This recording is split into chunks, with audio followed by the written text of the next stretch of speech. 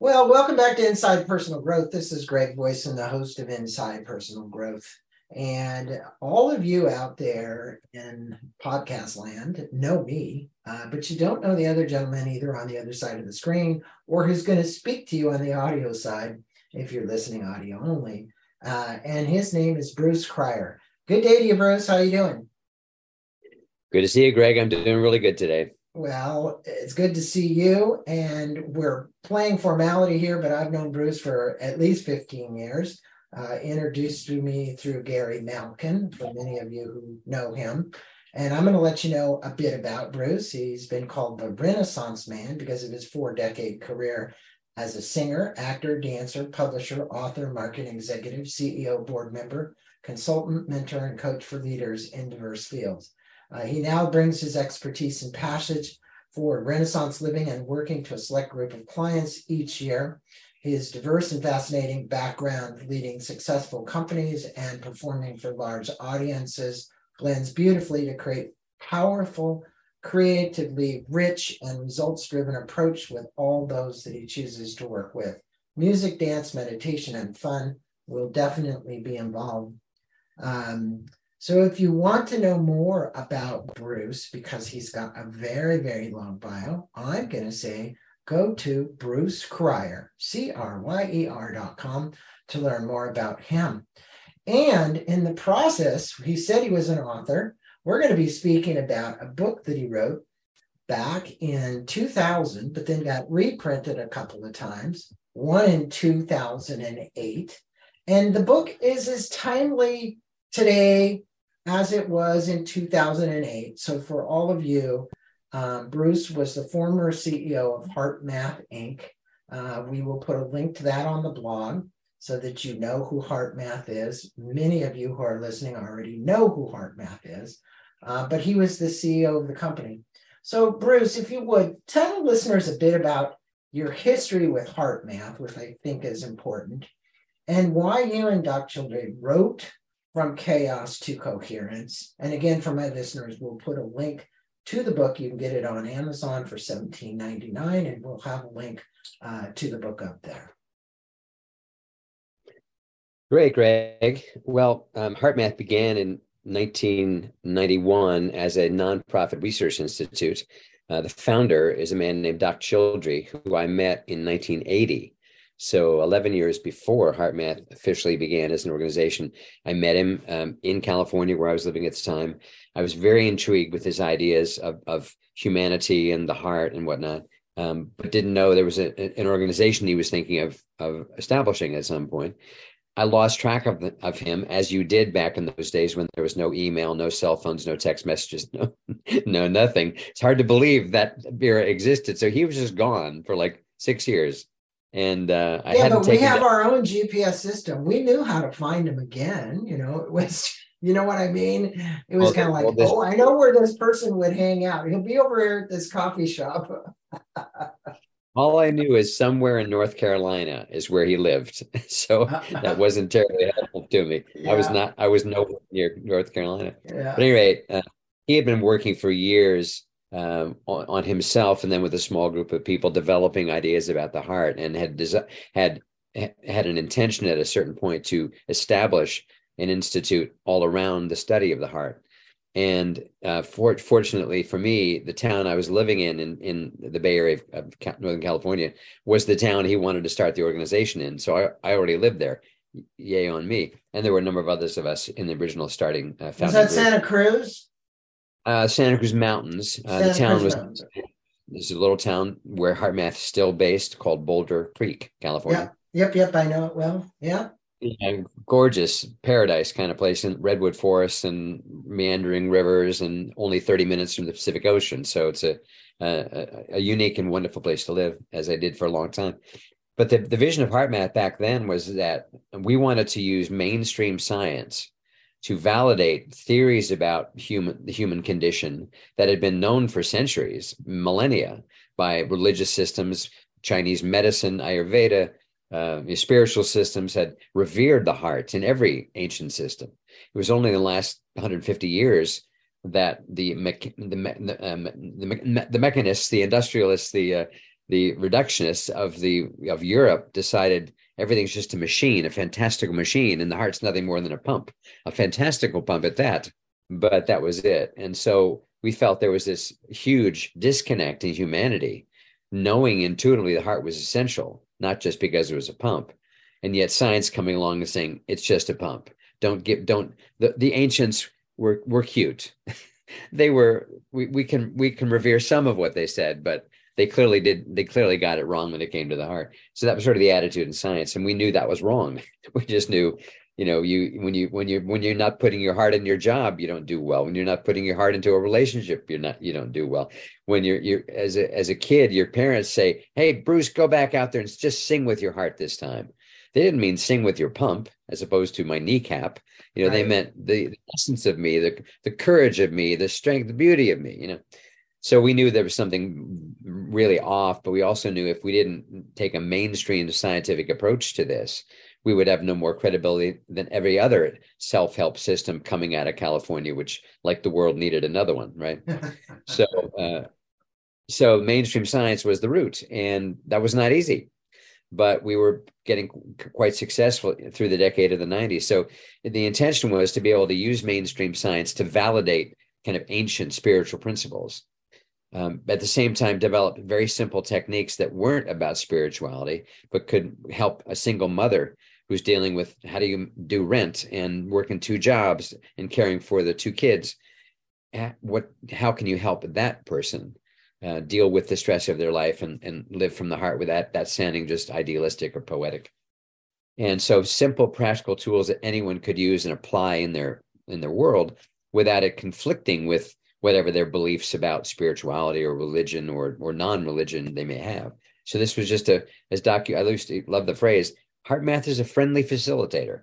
If you're an atheist, you're going to... You tried to take more of a, I don't want to say neutral approach, even though, there is a lot of spirituality in this. There's a lot of science in it.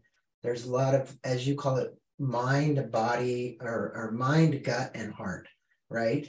And, in this book, you're bringing about coherence out of what increasingly seems, what I'm going to say, it seems crazy, chaotic times right now. It's like this world since 2008, for you and I and everybody else in it, has changed, and it will continue to change. And it will be about our ability to thrive during this constant change. And we know that all can affect our heart. It affects our heart, it affects our gut, it affects our mind, it affects our emotions. But it doesn't seem like, as I said, a lot has changed. You wrote this book, and then you look at it, and the things you were writing about are things that are still happening today. So what in your mind has changed, or in your estimation, about the way we view healthy, high-performing individuals? Now, for anybody out there listening, you could say, oh, well, that's only for an executive. No, that's for everybody. We want everybody to be a healthy, high-performing individual. And we want the organizations in which you work to be healthy and high-performing organizations. And what is the new research? Because Bruce didn't just stay stagnant. He evolved too since 2008. May not have been 100% with HeartMath, but you really have evolved a lot. What would you want to tell the listeners about from chaos to coherence? Wow, that's a great question. That's also a big question. Well, the book was written at a time when, as you say, things were highly stressful, partly because the internet was still relatively new. Right. So tremendous disruption was happening. It was only about a year or so after the book was first published that the .com meltdown happened, which meant for those of you really young listening, there had been this explosion of everybody going online, web companies galore being built, and we didn't really know what the business was going to be like. And it was kind of a crazy period. But things were exploding and expanding in ways you couldn't have predicted. Suddenly, email was a regular thing, let alone having a website. Well, what do you mean you don't have a website? What are you talking about? Of course, you have to have a website. 10 years earlier, you never even heard of the term website. And so things were rapidly changing. And it was around that same time that the World Health Organization declared that stress had become a global epidemic, and that was in 1991. A global epidemic. It was so out of control that we started learning words like karoshi, which meant death by overwork, and stories of Japanese middle level managers or workers literally dying at their desk. They couldn't quit. They couldn't go home until the boss went home. If the boss didn't go home to midnight, some were actually dying at their desk, and it was just like horrific sounding stuff. And then, of course, we went through the 2008, the subprime whole meltdown. That was a whole nother huge inflection point for business. But I think what we see today, which is so interesting, is we now have an entire generation, Gen Zs, who grew up knowing the world of a smartphone, grew up with apps, grew up with social media as the way that they did business. And I think one of the biggest changes now, not just about Gen Z, but about how our lifestyle has changed. Now, of course, I'm on meetings on Zoom way, way, way more often than I am meeting in person.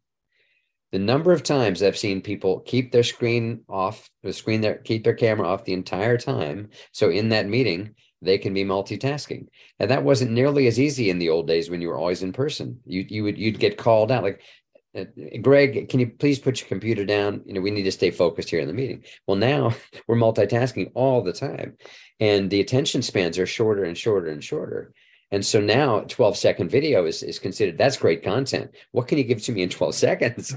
And I used to do 2-day, when that book was published, we were doing 2-day retreats on a regular basis.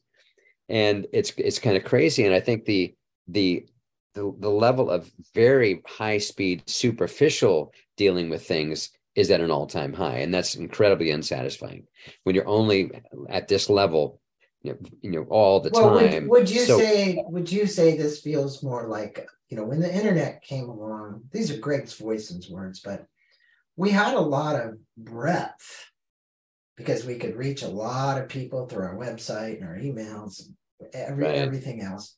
But we kind of seem to have lost depth, meaning those personal relationships. So, talk about isolation. I mean, one of the biggest challenges as we went through COVID, you hadn't even mentioned COVID yet, but I'm going to bring it up, was the fact that, we've all spent like a 2.5-year period here hibernating behind these screens. This Zoom really didn't even exist very big until, like the pandemic came along, and then it just escalated so incredible. It is a different world in that respect. And so I'd like for you to address as it relates to the heart, because there are lots of studies what isolation is doing. And the fact that people aren't making as many deep, meaningful connections. Well, I think one of the most profound markers of how our attitudes have shifted, and it's good, is that the term mental health has lost a lot of its stigma. It's like all of a sudden you're taking a mental health day. That's a sign that you're smart. All of a sudden, organizations, hospitals, corporations are dealing with mental health, not for the people that are extremely like almost suicidal, but for the average person who, thanks to COVID, thanks to the recession and high inflation, thanks to all the climate change, the severity of storms, thanks to wars, thanks to having every day now, let's shoot down something from the sky. Something the Chinese are sending, like every day we're shooting them down now. Like, what's going on? Are we certain those aren't UFOs? Whatever they are, we're shooting them down on a regular basis. Yeah, we're shooting them down. I'm not sure which is worse, a UFO or a Chinese spy balloon. Yeah. Even the term, a Chinese spy balloon, it sounds kind of like a cartoon. Yes, Chinese it does. spy balloon. Yeah, it does sound that way. But at the essence of all this, because it does seem chaotic to so many people who maybe the coping mechanisms inside them have not developed. It's not like they intentionally retarded, but they had no way to really kind of figure it out and navigate. And so, we talk about this, these gaps between the classes, the uneducated or less educated, the very well educated. What in your framework do you believe could be done to close that gap and to close this divisive gap that exists not only politically, but racially. I didn't really think, of course, I'm sitting out here in California in kind of a bubble sometimes, that this racial division was so massive. And it still seems to be a real challenge. That's for sure. And I think with every new case too often it's an innocent or an unarmed Black man being mowed down by police. And that type of thing has happened so many times.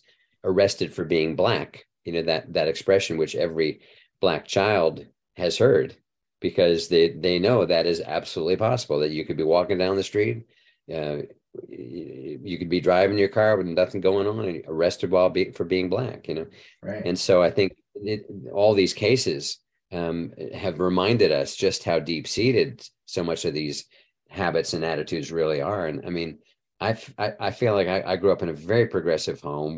My father was a liberal Republican at a time such a thing actually existed. Yeah. And he was socially very progressive, but economically conservative. So he was all for government restraint and fiscal restraint, but he was about all people. We're all family here, not just whites. So I grew up in believing that and aspiring to be an example of that in my life. And yet from time to time, I still find myself, if I see a young Black guy in a hood, kind of walking a certain way, like a little bit scared, like automatically assuming he's out to get me, instead of he may have lost his grandmother and his hood's up because he's grieving. You don't know. You have no idea. So I think we all, even those of us raised believing we were not like all the other racists, we have habits, we have underlying beliefs that can kind of rear their head from time to time too. So I think it's a big issue. At the core of the HeartMath work, and something that, as you mentioned, I did leave as CEO back in 2011, and have always stayed connected. And I teach about it all the time, and I'm interviewed about it all the time, as I am again today. But at the core of HeartMath is this belief that love is the most important force in the universe.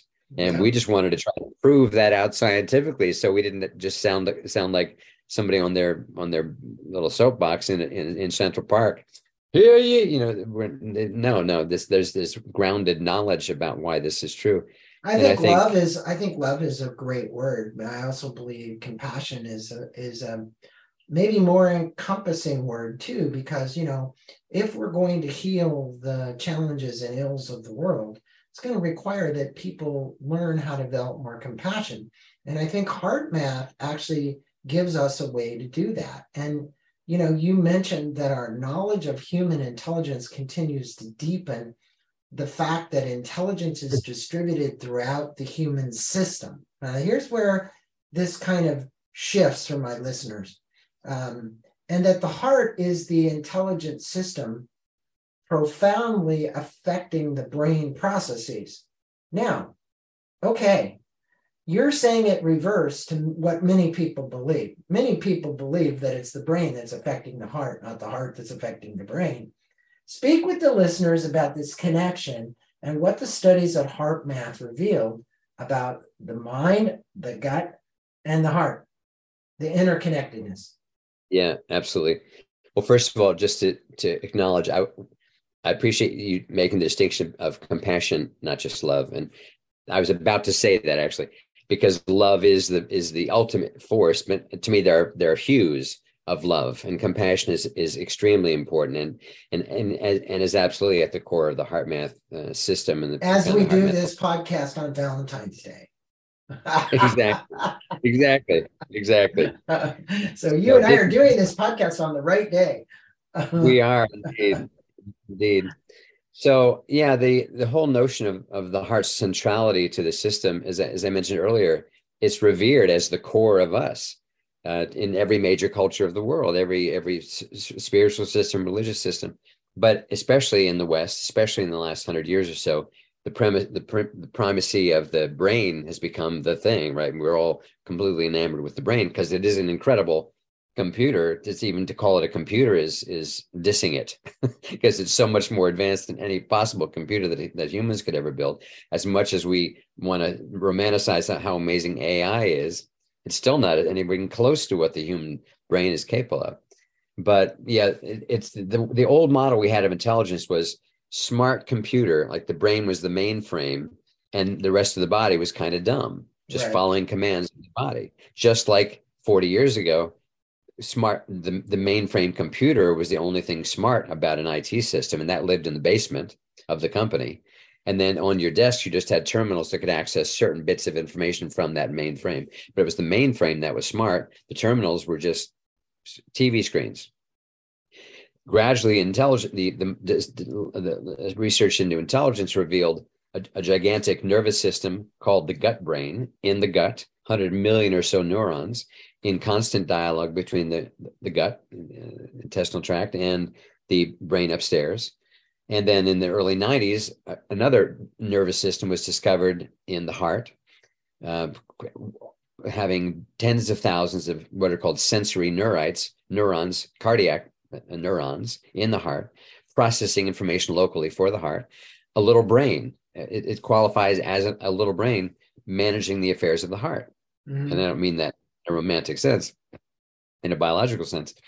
And then when the pathways of information were looked at carefully, it was discovered that the heart is sending 4 times more information north to the brain than the brain is sending down to the heart, because the heart is doing all kinds of things. It's processing information.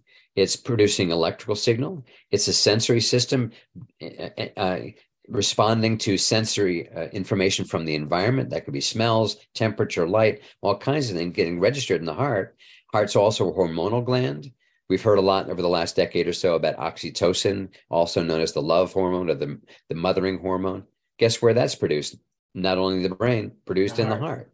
Mm-hmm. So suddenly over the last 30 years, the heart sort of began to come out of its shell in our awareness.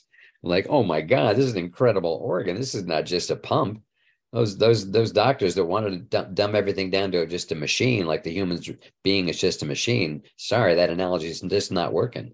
And then, of course, it was discovered that intelligence of all kinds exists all through the body, and even memories aren't just the storing of memories doesn't happen just in the brain, like we want to neatly believe. Oh, that's the section of the brain where you store memories, and that's when heart transplants started happening, and doctors started reporting more and more and more and more. And these are all well-documented examples in many, many books and articles, that when you get a transplanted heart, for a period of time, could even be years, some of the memories of the donor come into the recipient. Mm-hmm. Some wild stories have emerged where the actual memories have come over. And suddenly that person who loved Big Macs and a Slurpee as their favorite food has a craving for wine and oysters. And like, what you want? What, honey? Yeah. No, we're going to no. I feel like white wine and how about a filet mignon? What? And then they track it down, and the donor loved that, and they wanted. Oh, let's hear some classical music. Classical music. What about Johnny Cash? That's what rock and roll. To. Yeah. What? Well, it all makes sense because this web of cells and intelligence that are part of our body are all interrelated. And you referred to it at HeartMath as the inner quality management. I wanted to kind of make sure we speak about that. And it comes down to this inner quality that we have. What would you, or can you address these 4 interdependent and integrated dynamic, what you referred at HeartMath to IQM, and why it's the cornerstone for this, what you referred to in the book again as internal self-management, right? Because look, we perceive things through our eyes and our retina, we feel things, we taste things, we take these in through all these various senses, and the sensory can be an overload when we get stressed, right? And we don't know how to maybe deal with it. I know that there are days that I get there, like I'm like, oh my God, one more thing. I don't really need one more thing. So I encourage you to share with our listeners this inner quality management and the four dynamics. Yeah, sure. Well, it's something that we've used a lot for many years now. Is in working with organizations who are intent to, become more profitable, and intent to give new tools to their employees to work more efficiently and work more effectively, and more. That has also meant you can't ignore the health of the individual employee. This is where COVID's done us a big favor. Like I said earlier, mental health has come out of the dungeon. It's not just a term for the people who can't hack it. This is now everybody. This is now major Olympic athletes saying, I can't compete in the Olympics and I'm stepping down from my mental health. World champion tennis players saying the same, actors saying the same, acknowledging I'm overloaded. I can't go on like this. I have to stop and take care of myself. And luckily, that has seeped into corporations and realizing, well, we all went through COVID together, all 8 billion of us. So it's no wonder that a lot of us would be feeling pretty freaking overwhelmed. And some of us are excited to be going back in the office and not a lot, and others are not. That's overwhelming. And now I got to go back. Now I got to commute every day on top of everything else. So this overwhelm is significant. And so we've always believed that for any organization to get healthier long term, you have to focus on the individual health of the individual. And the individual coherence, the term HeartMath has loved and has used for almost 30 years now.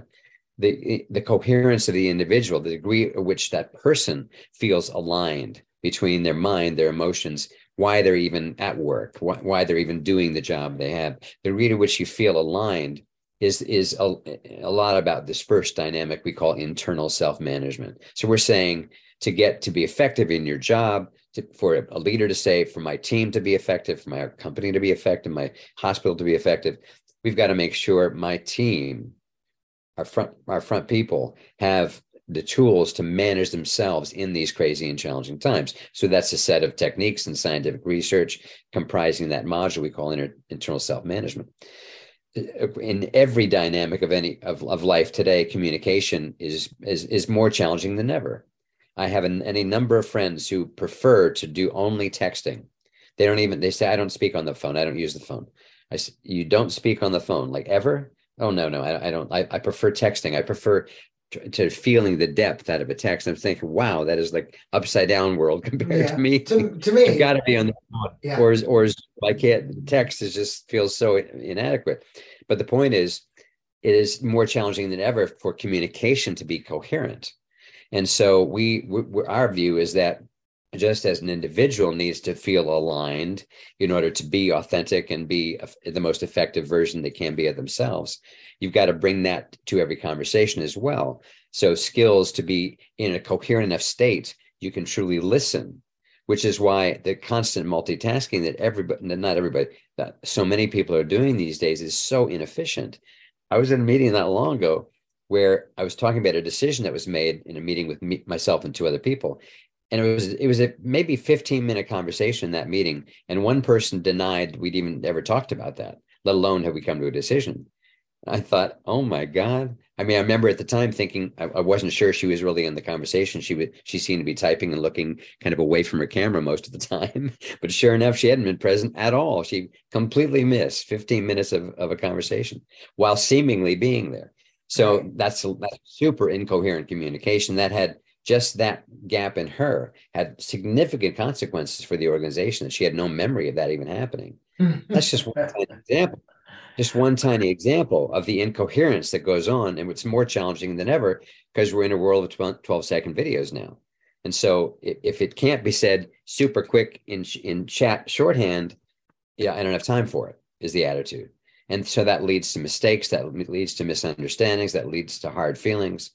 And so coherent communication is a whole module of kind of retraining ourselves to these relationships at work, let alone at home, are meaningful to different degrees. Well, when you look, Bruce, kind of on that, if somebody's working in the corporate world or they're working for themselves, it doesn't matter, but they're working and then they have their personal life and they look at the quote demands they put on themselves because they're an achiever. You know, what I find is, between balancing from everything from balancing the checkbook to balancing the kids to balancing the work. The reason I use three balancings in that is because the body itself, this mind, body, spirit, wants to seek more homeostasis. I find more people who are out of balance. We used to call it work-life balance, right? Wasn't that long ago.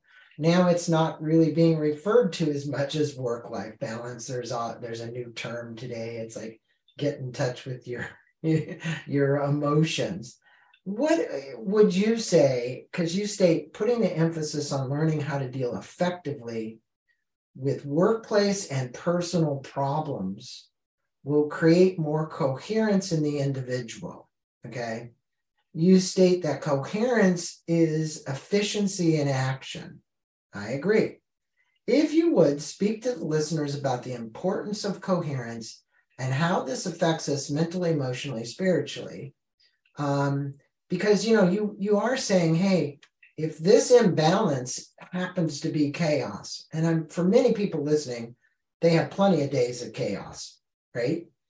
And when they come home at night, they're hoping for this refuge of some way to balance, to bring back some peace and harmony and whatever, and then to sleep so that they can wake up the next day and do it all over again, right?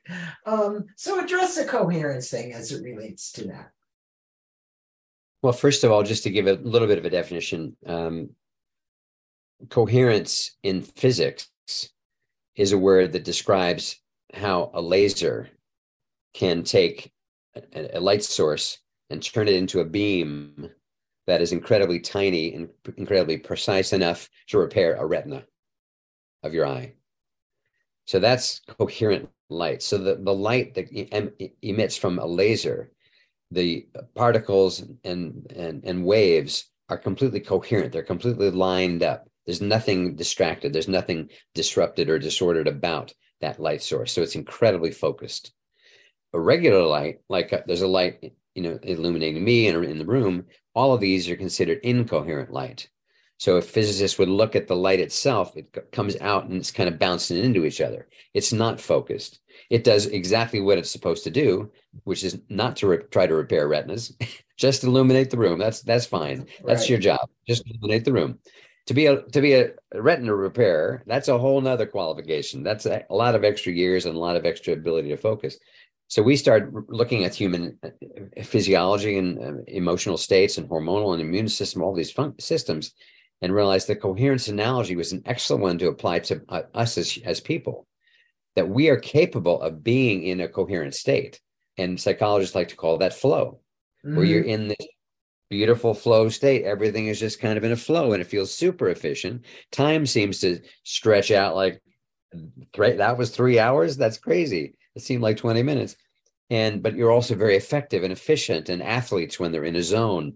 I'm a Bay Area guy, huge fan of Steph Curry.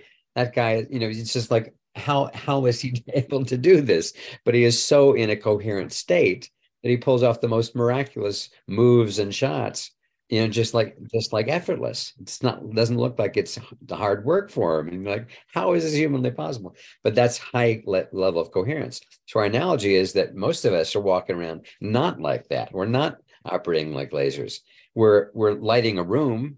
That's okay. That's better than nothing. We're not completely all the lights are turned out, but we're not even close to what we could be. And we've all had those moments when we were in the zone, we were in a flow state.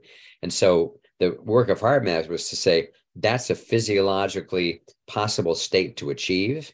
It's not that it takes practice and it takes routine. And it's not about not to interrupt you, but I've had Stephen Kotler on here so many times, the guy that founded Flow Genome Project and has written all kinds of books on flow, and wonderful guy. But I remember what he said, and while you're speaking right now, it always pops up. He talks about the elements associated around getting into a state of flow because people are trying to hack flow. So he calls it hacking flow. but can you really hack flow? So people use ayahuasca to hack flow. They use all kinds of things to try and get to this flow state. But one of the things he said that I think is important here is he said, focus is for free. Purpose, right? And so he has a whole list of things that really help your goals, your mission, all the things that you're trying to achieve. But when you have those in a line, the focus literally comes in. And I think many people out there, and this also relates to HeartMath, the reason that they feel like they're so chaotic, and me included, is if you're really curious, which I am, and then you start all these projects and you get 5 or 6 different projects going because you're very curious and you're running. It's good to be curious. The downfall of curiosity is the loss of focus. Okay. But until you find something you're curious about, that you're very passionate about, that you have a purpose aligned with, that you know where you're headed, that you define some goals in, it's very challenging. So if you would maybe address that, because I think at the heart of much of this is, we probably got a lot of people out there listening today that are super curious. They might have 5 or 6 things going and they're like juggling plates. And to get to that focus, they can't get to that focus because they've got to spread too much energy in between 4 or 5 different things. Any comment on that? I'm sorry, I wasn't really paying attention. My mind was drifting a lot of places. What was the point again? I'm joking. It's okay. Sometimes my questions are comments, but the statement from Stephen again, you got it. No. I was joking, Greg. Greg. Okay. That was a play on me talking about how I can't keep my mind focused. While you're talking about focus, that was a joke. I got you on that one. It's a great question. It's one I deal with all the time too. And one quick story to illustrate, I was told several years ago, about 7 years ago, I had my human design chart done, which I won't go into what all that means, but it sounds like you're somewhat familiar. And I'm very familiar. Met with this gentleman, and he was telling me about my chart, and he said, and he's showing me this chart, which was meaningless to me, and all these numbers and symbols and all that stuff. I didn't know what any of it meant. And he said, just look at it here. You're the most open person I've ever seen. I said, okay, what is that? Is that good? Is that bad? And he's pointing out all these places where most people would have a certain way they would have to handle something. He said, you're wide open there. Look at this one right here. So most people would have blah, blah, blah, blah. He said, you are so open. And I said, okay, that makes sense to me. I do feel like I'm extremely open. I'm very curious, and I'm not afraid to be curious. I'm not afraid to explore something that has some level of interest for me. And if you look at my career, it's all over the place. I started out as a musical theater guy in New York City, and now for the last 25 years, I've been teaching on stress and performance and creativity at Stanford. Doesn't sound that linked, right? Wrote an article on executive health and stress for Harvard Business Review. That didn't sound that connected. So James it seemed to others is kind of all over the place. And to me, there is a thread of all of it. All of it was related to the human condition and how we can improve ourselves as humans. And I got a chance to explore that side of myself as an actor. But I think a challenge today for people who are genuinely curious is to not just let that turn into mind fascination with, as our friend Gary often refers to as the next shiny object, only having interest long enough with something until the next shiny object comes along. Oh, let's check this one out over here. So the downside of what you're talking about is a dilettantism that just can't ever land on one thing. But I think it's very important, as I've grown spiritually, as I've just gone through more and more life, the importance of being open. That doesn't mean just buying everything either, but it means receiving information from all kinds of sources, including weird ones that you can't explain. Like, where did that thought come from? And being open to maybe there's truth in that. Maybe that voice, I don't hear voices. Maybe that voice that I heard had something I really need to pay attention to. But guided with that is, because of the nature of our society of kind of tossing us around, and we get lost in scrolling on Instagram or lost on TikTok. I don't use TikTok, or lost doing whatever. That if we don't have a core of some kind of daily practices, rituals that are anchoring us back to just us without trying to do anything, but just us, the being that is trying to grow and evolve. I am a curious person. I will always be that way. That's going to help keep me young. Yeah. I am a playful person. I'm always going to be that way. That's going to keep me young.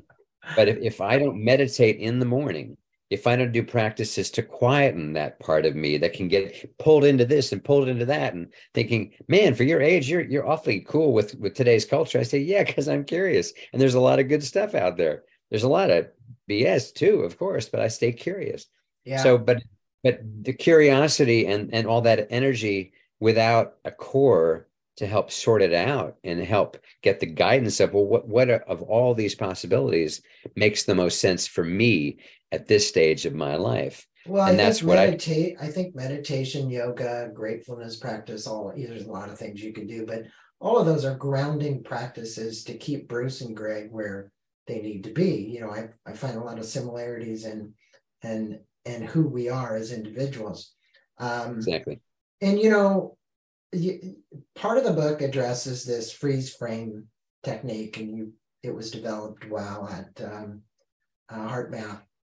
Tell the listeners what it is, and give us an example of how it can be used daily to help us control stressful issues in our life. Because the listeners right now have been hearing us talk. They're still dealing with their shit. And they're saying, well, if you have something for me to ground, give me something that will ground me. And I guess freeze frame would be it, right? Yeah. Freeze frame, as the name implies, is a stopping of the action. So part of the idea we realized in trying to help people deal with stress is the problem with stress is the reaction you're having to it. The stressor could stress you out, might not stress somebody else out. The issue is your reaction to it. So with the idea of freeze frame, our belief was if you can stop yourself enough to recognize what you're feeling right now, like I'm pissed off right now, I'm super freaked out right now, I'm really worried right now. Acknowledge the stress, recognize the stressful feeling, and then take some action. Like imagine you could stop it and just pause it, and then step back. And then you take some breaths, and with the HeartMath practice, it's always breathing as though you could breathe through your heart. And we'd found out through our research that around a 10-second rhythm, around 5 seconds as you breathe in, and around 5 seconds as you breathe out, is an optimal rhythm for your body. Your body loves that rhythm. It's really comfortable. If you're older, that may be a little too slow. 4 and 4 is fine. 3 and 3 is fine. But the idea is to regulate your breath so you're drawing it in through the heart and then letting it go out through the heart. And this action of just stopping and starting to breathe has started to already sort of neutralize what the reaction that you just had. And then, so our view is you got to kind of stop. You got to take some action here. You got to have enough awareness in the moment, or even if it's after the fact, to stop the reaction, pause, breathe through the heart, and then try to find any positive feeling. Gratitude, compassion, fun, joy, peacefulness, anyone, which can shift your state even more so out of the reaction. And then from that standpoint, this all happens pretty quickly as you practice this. This is not a drawn out 5-minute process or something. Right. Then you allow your mind to kind of scan, well, what are some options here? Oh, I need to talk to this person. We need to have an actual conversation, not because we're just screaming at each other right now.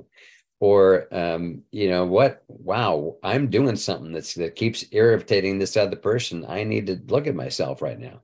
I need to, So the process of, first of all, recognizing the stressful feeling you're having and being honest about what are you feeling right now? I'm feeling this is very unfair. I'm feeling very irritated. Then saying, okay, breathe right now, breathe. Oh, and by the way, part of the HeartMath research is in that moment that you're feeling a stress reaction. A research study in the early 90s that somebody else did, not even HeartMath, showed that reaction is biochemically produces a chain reaction of 1,400 biochemical events just from that initial moment of, oh, I'm pissed off, I'm worried, I'm freaked, whatever it is. So that's what you're stopping. You're Well, saying, and I I got, also know that, as a result of us getting in that state of anger, frustration, rage, we do stupid things, right? We can do stupid things. We'll say things. We may act inappropriately. We may do all kinds of things, which could have some long-term lasting effects on us as individuals. And I think the freeze frame technique, and for all of you, definitely look it up. Just type it in Google. You're going to find it. You can also reference it in this book. The technique is outlined. Bruce just outlined it really well. It's more than just taking a deep breath, as Bruce is explaining, because it's also repositioning yourself as to how you could respond or take some action, right? And that's one of the keys here. But again, from chaos to coherence, the coherence is really going to be brought about by you taking these actions with freeze frame and other tools you can use, whether it's meditation or yoga or freeze frame or heart rate variability, looking at it on your phone, whatever, so that you can actually measure what's going on and really determine what you're doing to yourself. I remember going way back, I was having anxiety attacks that were very debilitating, and I ended up going to Scripps Clinic in La Jolla, and they put electrodes on my head. And I always thought it was something outside myself that was causing it, until I actually saw the brain waves being measured about what I was doing to myself. And I think what this allows you to do is take a deep look at what you're doing to yourself. Nobody outside of you did this. The person who created the angry remark, it was your reaction to that angry remark that got you upset. You have to let go of that. And that being said, I want to talk about two more things before we wrap up this interview. And one is this thing called perception loop, and how people in life that have learned how to successfully manage their emotions, reactiveness, can neutralize and transform the negative emotions, because that's exactly what we're talking about: negative emotions and this perception loop. How do we rewire our brains to better manage stress? well, one of the key, You're humble. a humble question. Yeah, how do we rewire our brains to? Yeah, that's a small question. I can answer that in 5 words. No, I can't. Yeah, you can. Freeze frame. Yeah, exactly. With a lot of practice, that was 6 words. The one important thing for people to understand. So while we said earlier, the heart's sending way more information north to the brain than the other way around, that's not to say the brain isn't still managing a massive amount of the body. That's its job. And one of the key ways it does that is through the autonomic nervous system, also called ANS, autonomic meaning automatic. And so the brain has the system that can regulate heart rate. It can control respiration. It can control secretions in your GI tract. It can control basically 90% of the processes in your body. That's what the autonomic system does. And you never have to consciously think about it. So the autonomic nervous system is literally your subconscious mind. Right. So when we have any kind of trauma, I had no abuse as a child. I had a few things happen to me as a child, but not abuse by a human. Those things get stored, and they get stored in the memory associated with the subconscious, the autonomic system, which is designed to prevent death from happening. The fight flight response is to protect you. However, every time we are traumatized by anything, even a fear with no justification whatsoever, it's still stored unless it somehow gets released. That chemical reaction that was so intense in our body does get stored. It doesn't just evaporate, unfortunately. And so that's why trauma is so hard to get through. But when we start to realize, wait a minute, this is actually our subconscious mind.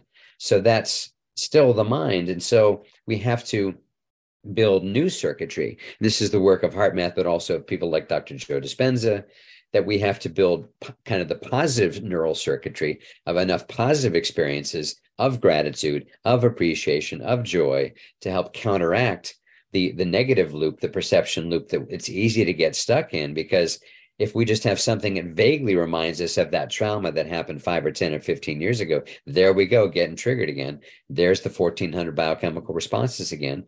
Our body is being flooded in the biochemistry of fight, flight. This is a danger to my existence, even though it was an email only. Right.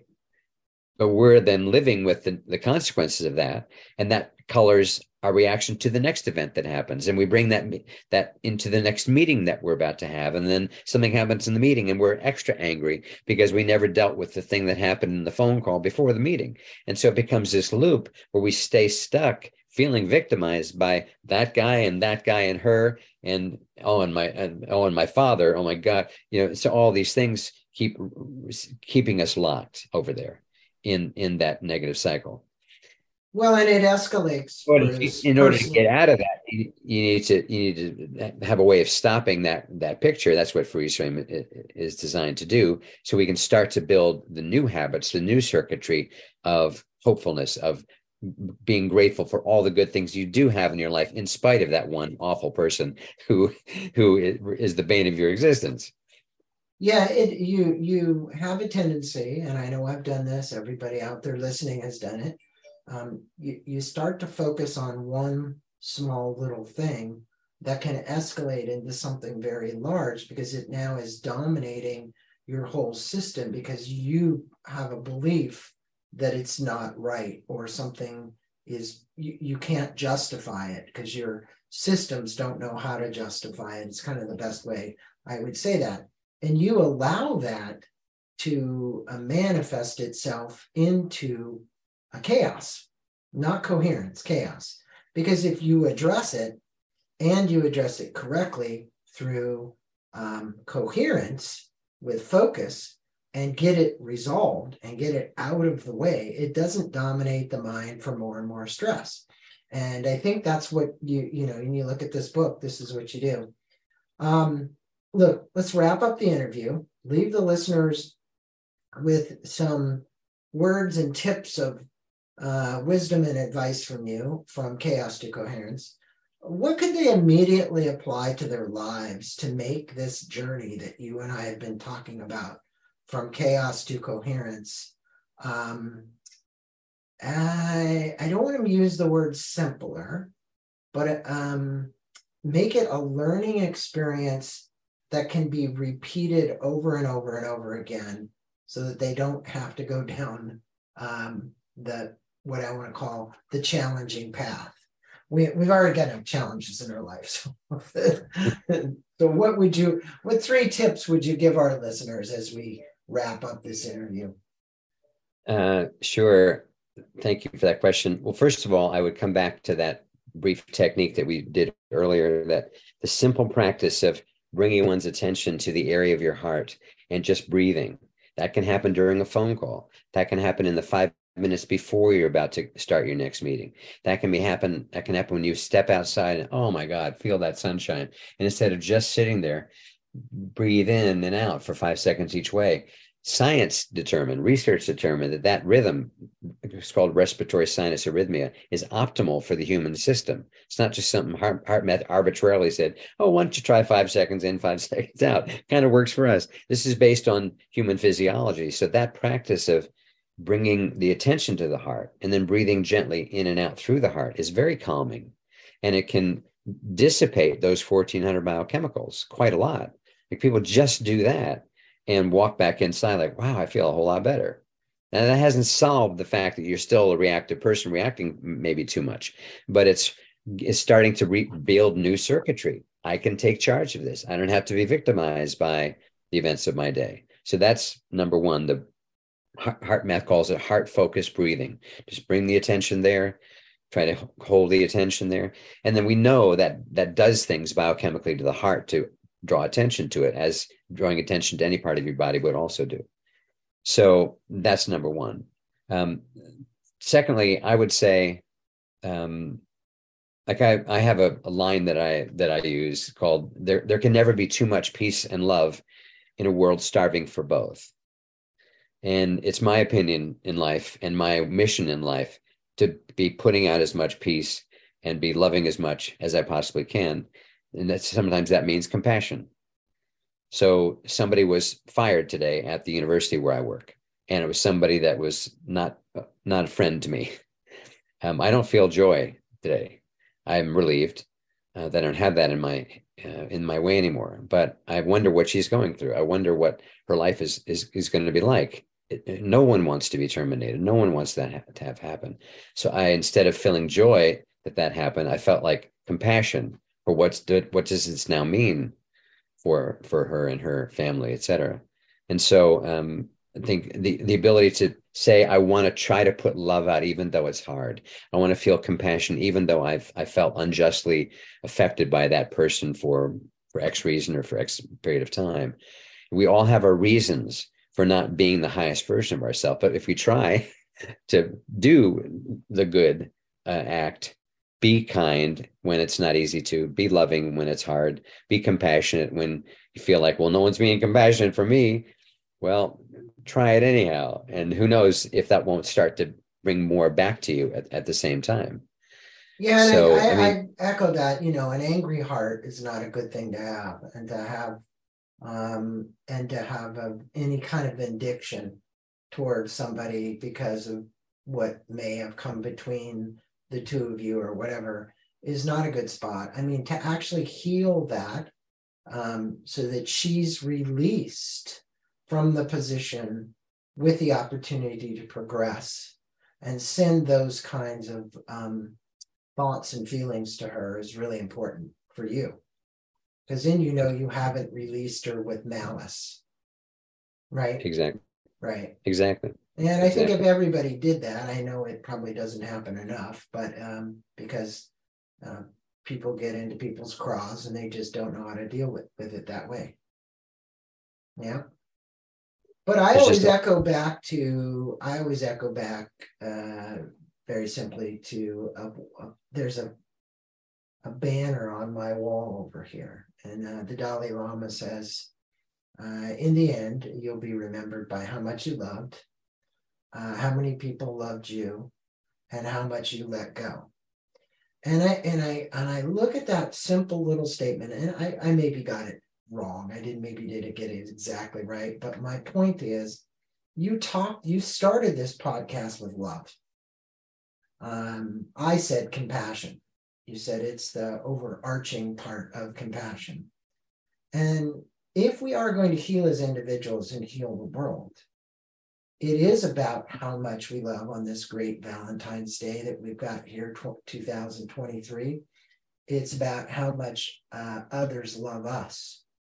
And it's how much we're able to let go, as you just said. There's three: the malice that you might have, or the unforgiving attitude that you may carry about somebody into your own DNA, that it affects your heart rhythms, right?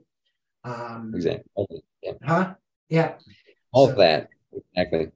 And anything to add on that, or?